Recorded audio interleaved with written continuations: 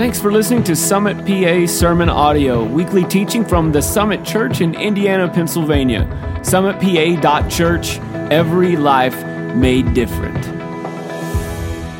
Hey, I want to welcome you and thank you for joining us online here at Summit Church. I am so grateful that you've taken time out of your day to worship with us. Thank you so much. We really do appreciate it. And I just want to encourage you. Maybe you haven't logged on yet to Church Online. Make sure you log in and join our chat. Engage with what's going on because we want you to be a part. We want you to stay connected today. Take advantage of all the features that are offered there. I also want to remind you, Growth Track is back. So I'm pressuring you again to make sure you are going through Growth Track. So make sure that you do that. You can binge watch Growth Track now if you'd like. So jump on, become a part. You can go to Next Steps on our website and then register for Growth Track. That is a great thing to do when you got some downtime so that when we are meeting back again in person, whenever that might be, you are set to go to get plugged in and get connected and find your place here at Summit Church. So lots of things going on, lots of different things happening in our world, and I want you to know something. God is in control. God is still sovereign. He is moving through this and in this, and I want you to do me a favor. I know you, or if you're watching this, you probably love Summit, but there are lots of churches in our community that may be struggling right now. So be praying for the church, the Big C Church overall, the Bride of Christ, that God will move mightily, that God will do some amazing things, that God will provide the resources needed for churches all around our region. And so continue to pray for the churches. Ask other churches, people that go to other churches, if there's anything we can do to help, we want to. So let them know that we're in this thing together. I just want to remind you of that. But in spite of everything that's happening, I don't know if this is a good thing or bad thing. We're going to continue our series that we started a few weeks ago called Questions Jesus Asked. And we're actually in week 5 of this series, and we've covered a couple of weeks that are so appropriate for where we're at today. During week 3, I believe, we asked the question, Jesus asked the question, why are you so afraid? And that's a fantastic message for this season we're in. If you haven't listened to that, please go back and listen to it. But really what we're doing is just going through the questions that Jesus asked his followers and looking at why he did it and how they apply to us today. And so that's really what we're going to do over these next few minutes. And we're going to start in John chapter 6 tonight.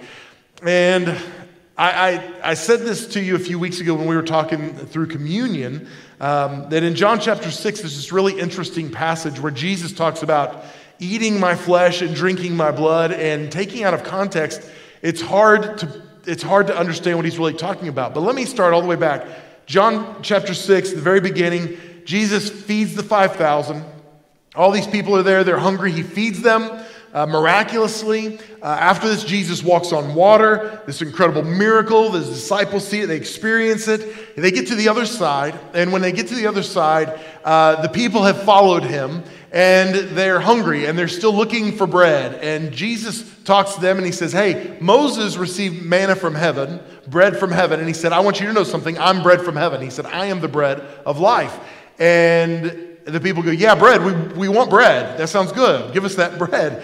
And they aren't understanding. And so Jesus then goes on to say, hey, I know you're hungry, you want something to eat, but you've got to eat my flesh and drink my blood. That will be your nourishment. And he's not talking literally, he's talking metaphorically. And he's saying if you hunger, you should be hungering spiritually as well. And so he has this conversation with them, and then it kind of goes sideways. In John chapter 6, verse 66, it says this, after this, many of his disciples turned back and no longer walked with him. So Jesus said to the 12, do you want to go away as well? There's another translation that says, are you also going to leave? And so the question that I think Jesus is asking us and he's posing to us tonight is, are you going to leave as well? Are you also going to leave? Now, in times like this, it's easy to go, no, I would never leave because things are going on around us. It's kind of chaotic. We're wondering what the future holds. And it's easy for us to go, no, Jesus, we're in. But what we see here is it wasn't the case for his followers. This word that we translate as go away can also be translated as turn back. And what it means is you journeyed with someone for a while and then you decided to turn away for whatever reason. You turn back. you go back the other direction. And what we see here, it's interesting because it says, after this, many of his disciples, it wasn't many of the people that were around, many of the people that were in the crowd, it was many of his disciples, people that had said, Jesus, I'm committed to you. Jesus, I want to follow your way. Jesus, I want to live my life like you do. I want you to be my teacher, my rabbi. These are the people that came to Jesus and said, this is a little uncomfortable.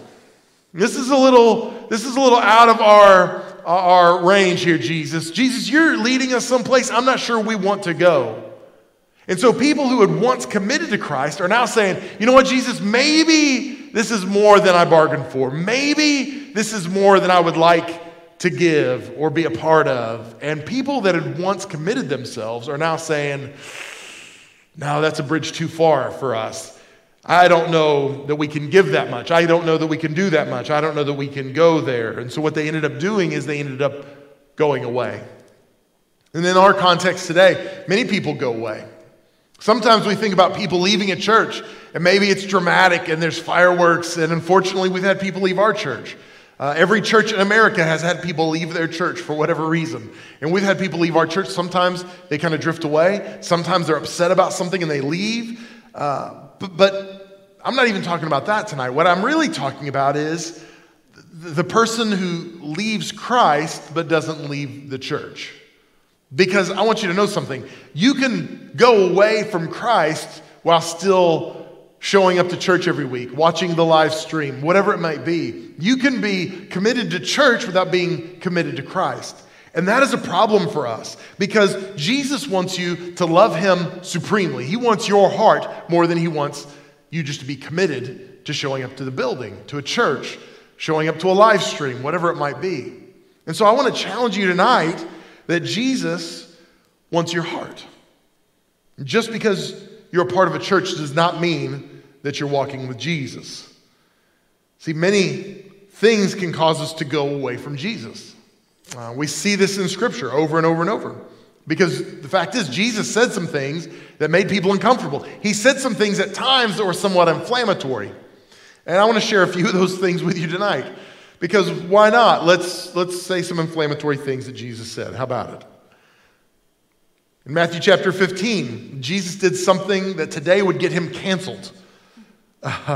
He actually called a woman a dog in Scripture. And I won't read the whole story to you, but it's in Matthew chapter 15, verses 22 through 28. And Jesus and his disciples are going along, and there was a Canaanite woman. She was not Jewish. And she approaches Jesus, and she identifies him as the Son of David, and she asks for mercy. And his disciples, he doesn't at first respond, and his disciples, they are uncomfortable with this. And they say, send her away. Like, we don't like this. We're uncomfortable with this. She shouldn't even be around us. And they say, send her away. And Jesus says, I was sent only to the lost sheep of the house of Israel. Now, Jesus is saying here, I was sent only for the Jews, not for everyone else. Now, we know that now is not the case, that Jesus came for all. And so Jesus, if I can take some liberty, he was being a little bit sarcastic with his followers here. And makes me so happy as someone who likes sarcasm. So Jesus was being a little sarcastic here, and he said, I was only sent to the lost sheep of the house of Israel. But she continued to come to him anyway, and she said, Lord, help me. She has a daughter who is demon-possessed. And it says, Jesus says, it's not right to take the children's bread and throw it to the dogs. Now again, this is a statement that in today's world would get Jesus thrown out on his ear. But he is not literally calling her a dog. He's testing his disciples. He's testing their biases, if you will, because he knows their hearts. And so her response is fantastic, though. She said, yes, Lord, even yet the dogs eat the crumbs that fall from the master's table. So she doesn't even break stride. She just acknowledges, you know what? I may be a dog, but I still need you to work in my life. I still need your miracle. I still need you to work.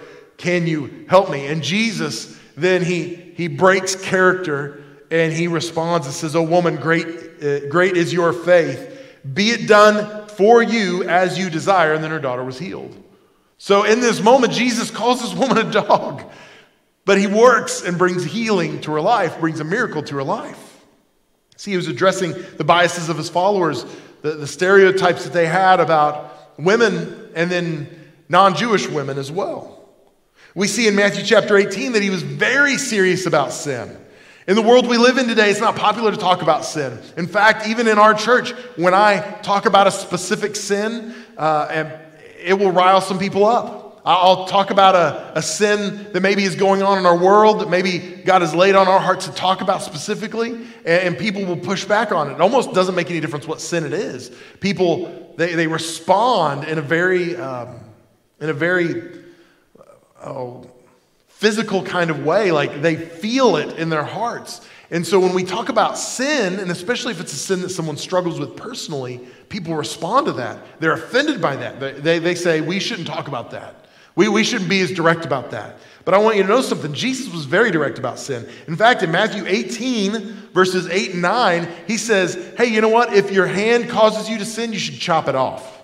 If your eye causes you to sin, you should gouge it out. Jesus says you should actually gouge out your eye if it's causing you to sin. That's how serious Jesus takes sin. And if Jesus was preaching this message in the world we live in today, there's so many people that would be offended by Jesus. He would not build a following based on a message like this. We would tell Jesus, don't you know? You got to soften it. You just got to talk about grace and mercy and love and blessing. And if you do that, then Jesus, everybody will show up. But Jesus was very serious about sin. Jesus made this statement. He said, you should love your enemies, which was totally contrary to conventional thinking at that time. In Matthew chapter 5, Jesus is going through and saying, hey, here's what conventional wisdom is, but here's what I say. And so what he was doing was taking the law and he was making it even more challenging. So he was taking these commonly held beliefs and ideas, and then he was making it even harder for people to live their lives that way. And this is one of those statements. He said, you've heard it that it was said, you shall love your neighbor and hate your enemy. But I say to you, love your enemies and pray for those who persecute you. And it's easy for us to say that until we have an enemy or we have someone persecuting us. And that's when we push back and we go, well, I don't want to forgive. I don't want to love those who have been hateful to me, those who have been out to get me, those who have tried to sabotage me. I don't want to love them. I'm going to love the people who love me. And what Jesus says is just the opposite. No. You love your enemies. The law says, hey, you love the people who love you and you get even with those who hurt you. Eye for an eye is what the law says, but Jesus said, no, that's not how we live anymore. He's raising the standard. And this is offensive to us.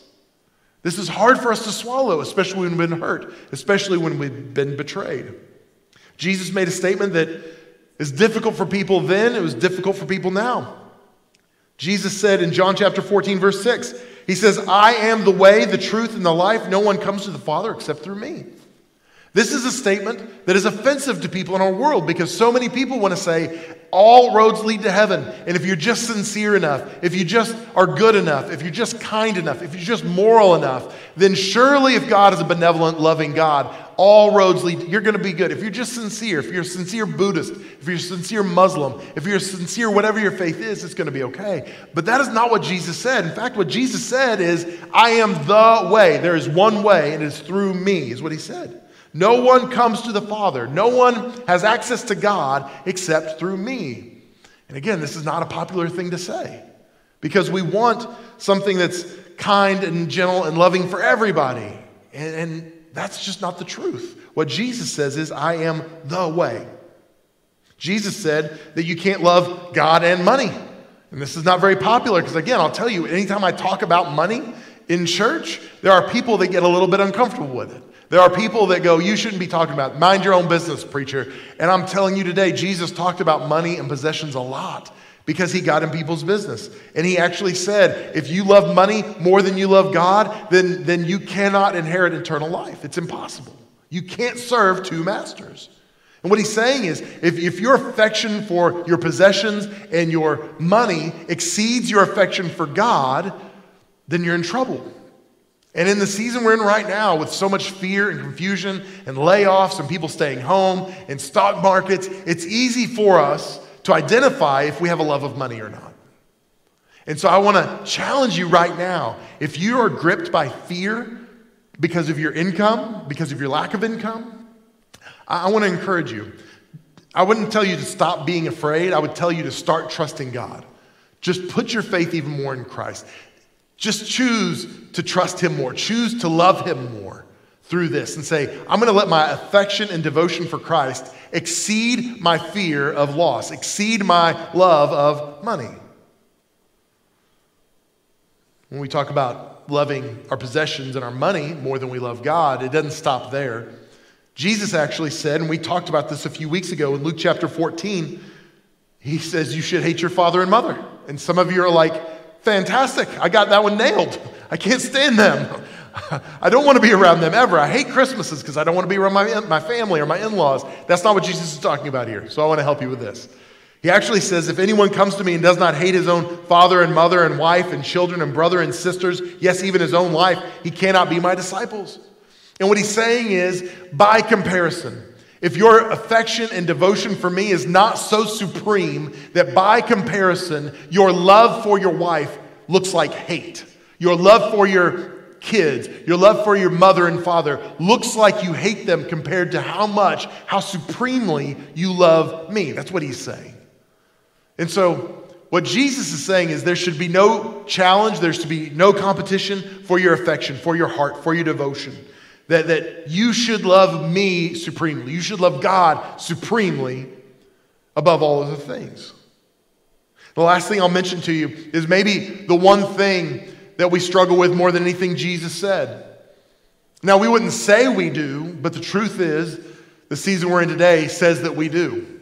And in some ways, it may not be offensive to you, but it's probably challenging to you. And Jesus said this in Matthew chapter 6, verse 25. He says, therefore I tell you, do not be anxious about your life, what you will eat or what you will drink, nor about your body, what you will put on. Is not life more than food, and the body more than clothing? And I want to encourage you, this entire passage is worth reading for where we're at today. Matthew chapter 6, verse 25 through 34. Because I'm telling you, it speaks to where we're at today. It speaks to the fear that we deal with today. It speaks to our worry today. And what Jesus is saying is, do not be anxious. Don't be afraid. Don't worry. And what we see is when Jesus was teaching, people would find a place where they would go, Jesus, I'm going to follow you. And then we would get to a place where Jesus would teach something or lead something, and his disciples would go, ooh, no, that's uncomfortable. No, this is where I've got to get off the train, Jesus. This is where we've got to part ways. This is where I can't go any further. I was with you up till then, but I'm not so sure now. And I'm telling you, some of the things we've talked about already, maybe they were a little uncomfortable for you, but you're like, nope, I'm on. I'm good. Let's go, Jesus. And then we get to this part about fear. Do not be anxious. And you go, I don't know about that. And nobody would say they want to be anxious. No one would say they want to be afraid. But maybe right now you're going, I'm not sure I can go there because I'm really comfortable in my fear. I'm really comfortable in my anxiety. It's interesting because this passage, Matthew 6:25, it follows the passage we just read a minute ago. It was Matthew 6:24 where we talked about you can't have two masters. You can't love God and money. And it's interesting to me, Jesus transitions from a talk about money to a talk about being afraid and being anxious. And again, that's exactly where we're at today, where we're anxious and we're nervous about what we have or what we don't have in our hours and what's it going to look like. But at the end of the day, what Jesus says is, hey, if you trust God to take care of the animals in creation, God loves you so much more, he's going to take care of you. And I want you to hear that today. I want you to know that today. Because this passage was not in the context of just our health or well-being. It was in the context of our finances. And so if you're afraid today, if you're anxious today, take heart. Because you might be saying, I don't know if I can go there, Jesus. You're asking me to trust you with my finances. You're asking me to trust you in lack, but I don't know if I can go there. And you've got a decision to make because Jesus is asking, are you also going to leave? Are you also going to go away? Is that where you are at? I love history. I'm kind of a nerd with history. And I read a story a couple of years ago that I've shared with our staff, and we might turn it into a series at some point. But there's a story about Julius Caesar. In 50 BC, he was not yet the emperor of Rome. He was simply a governor of a province. And he had an army under him, and he had some conflict with the Senate. And the Roman senator, the head of the Roman Senate, Pompey, head of the Roman government, actually called Caesar to come back to Rome because his term as a governor was over. And Caesar knew that if he went back to Rome, he would be killed. And he was ordered by Pompey to disband his army and not to bring them. He was forbidden to bring them past the northern border of the Rubicon River. And this was the northern border of Italy at that time, because that would be seen as an act of war. And so what we see is on January 9th, 49 BC, Julius Caesar with his men were camped on the northern bank of the Rubicon River. And Julius Caesar had a decision to make, because he knew, if I take my men, if I take my soldiers, if I take this army past the river, it surely is going to lead to civil war. But if I don't, if I disband this army and I go back alone, my life will be forfeit. I will die. So he has this difficult decision to make. And history tells us that that night, while he and his men were in his tent, preparing for the next day and what was to come, Caesar actually uttered this statement, "Let the die be cast." And what he was saying is this: the Rubicon River is the point of no return. And we're making a decision. We're going to cross the Rubicon River. And when we do, that's the point of no return. Once we do, we're committed. We are all in. There's no turning back, because if we cross the Rubicon, we are dedicating ourselves to battle. We are dedicating ourselves to what's in front of us. So what he was saying is, I am totally committed to what's in front of me. We're going to cross this river, and we're going to encounter things that we've never encountered before. We're going to encounter hardship. We're going to encounter difficulty. We're going to encounter discomfort. We might even forfeit our lives, but it will be worth it because we're committed to this. And we're moving forward. And this is what I love about this story. The commitment that Caesar and his men show. And what we see, history shows us, he was not a moral, godly leader at all, but this was a man who conquered. He won the battle. He went forward in his commitment. He was committed no matter what was going to happen. And you know what? I think Jesus wants people to follow him with that kind of commitment, with that kind of enthusiasm, with that kind of heart that says, no matter what comes, no matter what it looks like, no matter how uncomfortable I may be, no matter how painful it may be, even if I lose my life, Jesus, I am committed to follow you. I'm going past the point of no return. I'm all in, no matter what it takes, no matter what it costs. I'm yours. When we look at this question Jesus asked in John 6:67, do you want to go away as well? And he asks his 12 this, do you want to go away as well? Simon Peter answered him in verse 68, and he says, Lord, to whom shall we go? You have the words of eternal life. And we have believed and have come to know that you are the Holy One of God.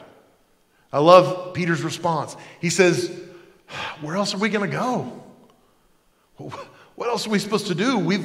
We've come too far at this point. We've found out who you are. We see who you are.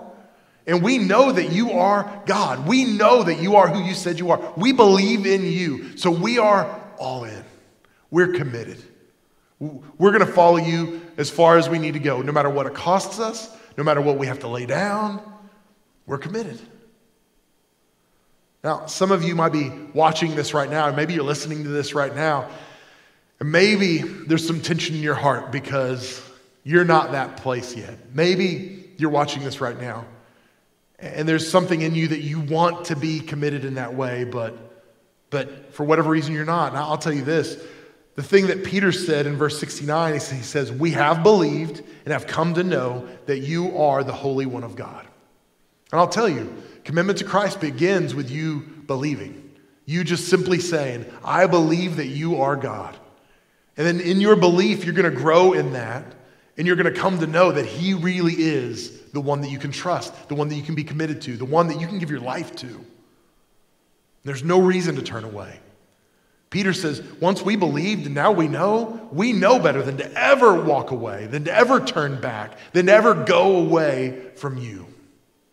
And I believe that's the case. When we come into saving knowledge of Jesus Christ, when we really believe and we really know, there is no turning back for us because we're committed.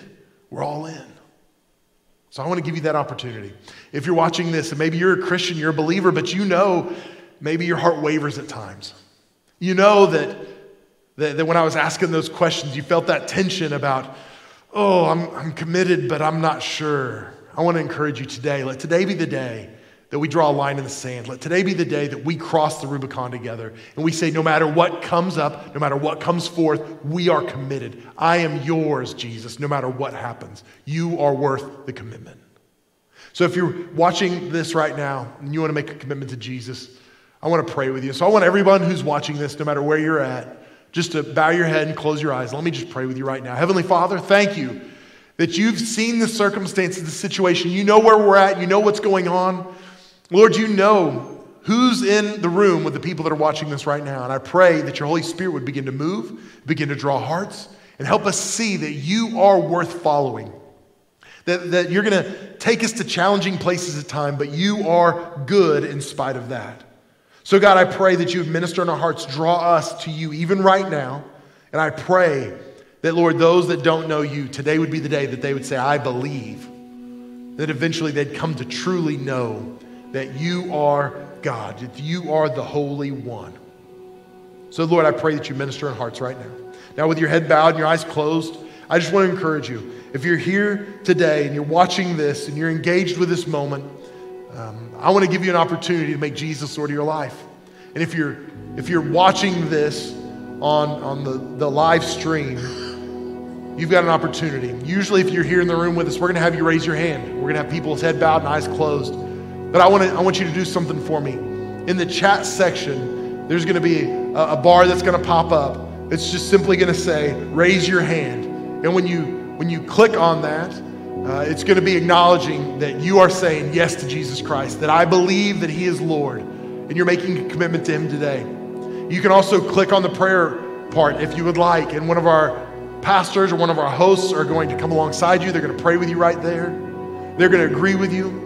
You can also, after this, hit the connect button at the top of the screen. You can fill out the card and we're going to respond back to you. But it begins with you simply saying, I believe. So I want every person that's watching this right now, no matter where you are, to pray this prayer with me. The Word of God tells us if we confess with our mouth that Jesus is Lord and believe in our heart that God raised him from the dead, you shall be saved. And so I want you to pray this with authority, even if you're in a room by yourself, even if it's just 2 or 3 of you. I want you to repeat this prayer after me. Heavenly Father, thank you for loving me. And thank you for giving Jesus, your only Son, to pay the price for my sins on the cross. Today, I believe that Jesus is Lord and he paid the price for me. Help me live a life that brings you glory and help me never go away from you. In Jesus' name, amen. Amen. Thank you so much for praying that prayer with us today. If you did pray that, I would love for you to take just a moment. Click that raise hand button. Let us know. It's a virtual raised hand. And we're going to pray with you. We're going to come alongside you. And what's going to happen is when you respond to us, we're going to get you a Bible in the mail. We're going to mail it to you. We're going to get you some other resources in the mail to help you begin to grow in your faith. We're going to get you connected to small groups, virtually connected. We're going to help you do everything you need to do to begin to grow in your faith. If you're watching this today and you're saying to me, Mel, you know what, I'm a Christian, but I'm struggling with my commitment. I want to encourage you, take just a moment and let us know. If you want to click right now, you can click at the bottom of the screen on request prayer. If you'll click on request prayer, somebody can come alongside you and pray with you right then. If you want to just send us a prayer need, you can email us prayer@summitpa.church. Let us know about that. And our staff and our prayer team, our prayer chain will get activated. We're going to be praying for your need. But I want you to know something. God is in control. There's no reason to retreat. There's no reason to go away. There's no reason to turn back from him. Let's move forward. Let's say, God, I'm all in with you. No matter what the future holds, no matter what tomorrow holds, we believe that you are in control. Guys, thank you so much for worshiping with us tonight. I love you more than you know, and I'm so glad I get to be your pastor. God bless you. Have a wonderful evening.